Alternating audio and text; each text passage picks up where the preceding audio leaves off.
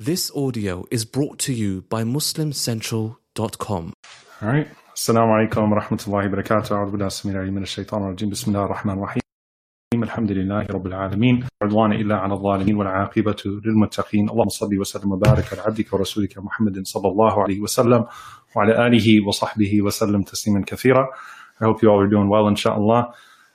Actually, in about 30 minutes, I'm going to be recording our Dhul Hijjah series, inshallah ta'ala. So I'm going to be heading over to the studio to start recording. So make dua for that, that it goes well. I pray that it'll be beneficial to everyone, bidnillahi ta'ala.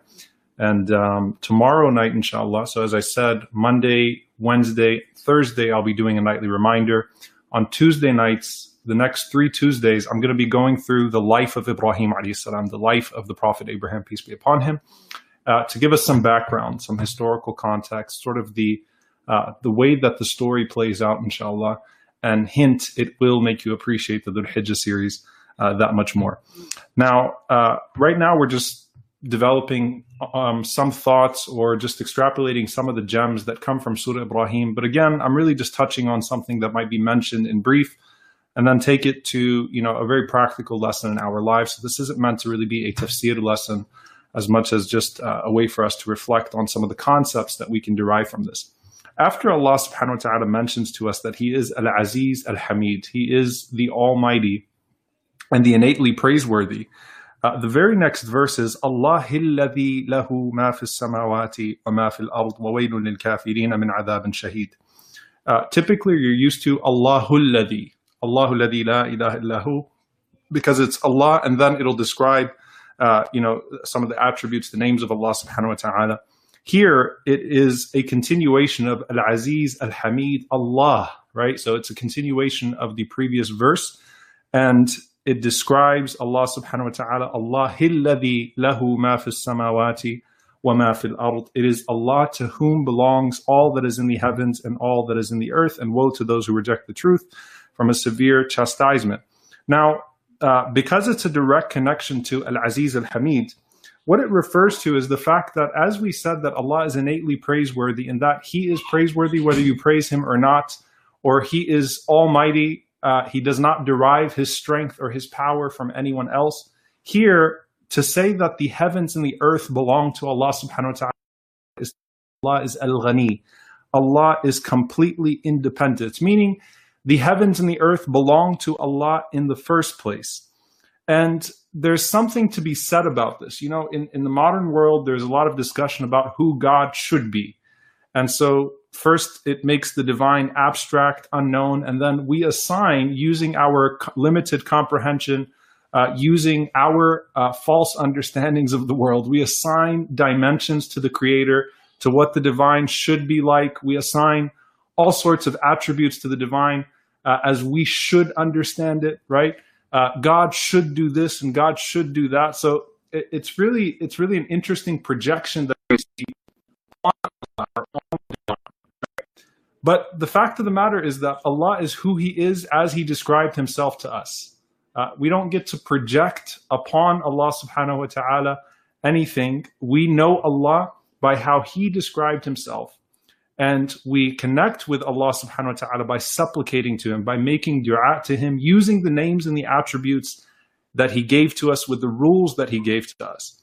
And what comes from this, or one of the implications of this, is that Allah does not wrong, though He could wrong, right? In the sense that Allah subhanahu wa ta'ala, no one could check Allah's power.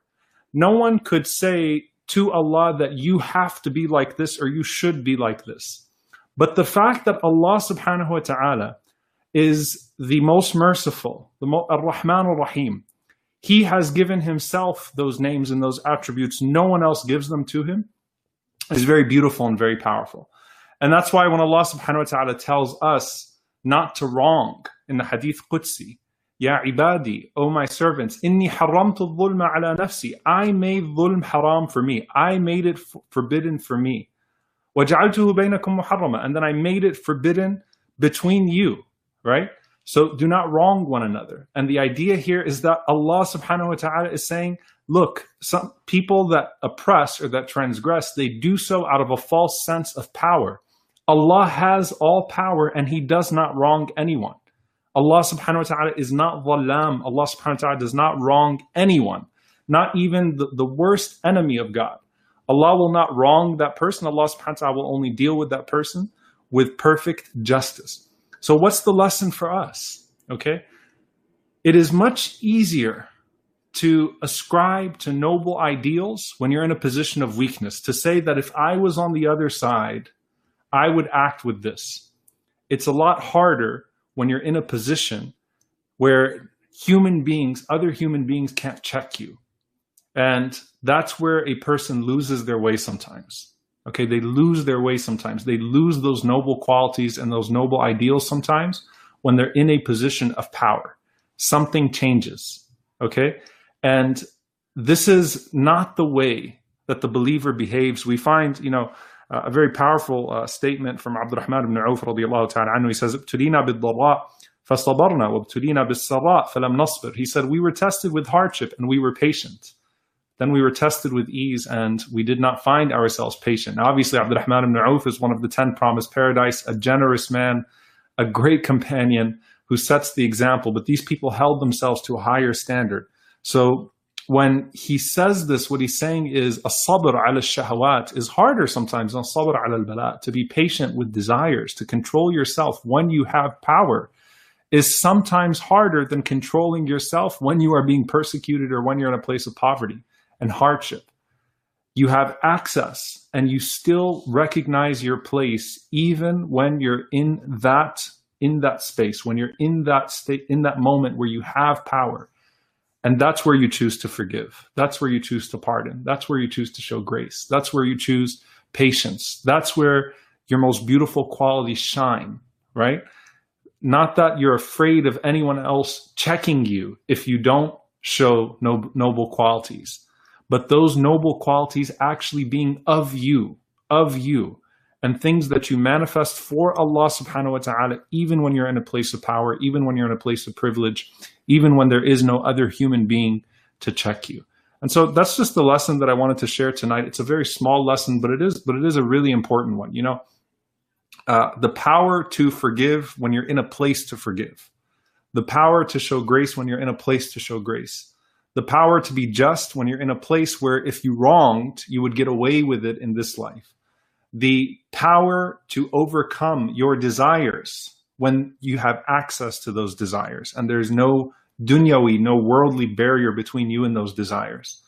It's a beautiful expression of faith and a beautiful way of clinging to Allah subhanahu wa ta'ala. And it allows you to demonstrate a level of character and faith that you would not be able to do so, or that you would not be able to demonstrate in a place of hardship. So both in hardship and ease, there are ways to cling back to Allah subhanahu wa ta'ala and to show our best selves and to show that we're living up to the potential of those human qualities that Allah subhanahu wa ta'ala has put in us that bring us closer to the qualities of the Prophet sallallahu alaihi wasallam who demonstrates the epitome of human potential. And we ask Allah subhanahu wa ta'ala to allow us to be patient, to be noble, whether we are in hardship or we are in ease, to always cling back to Him and to be humbled by knowing that anything that we have in this life, anything that we have of goodness is from Allah subhanahu wa ta'ala, the source of all good. Allahumma ameen. Jazakumullahu khairan. So tomorrow night again, inshallah, I'll see you for the first session of the life of Ibrahim alayhi salam. And then Wednesday, we'll get back to our short reminders, inshallah. Assalamu alaikum wa rahmatullahi wa barakatuh.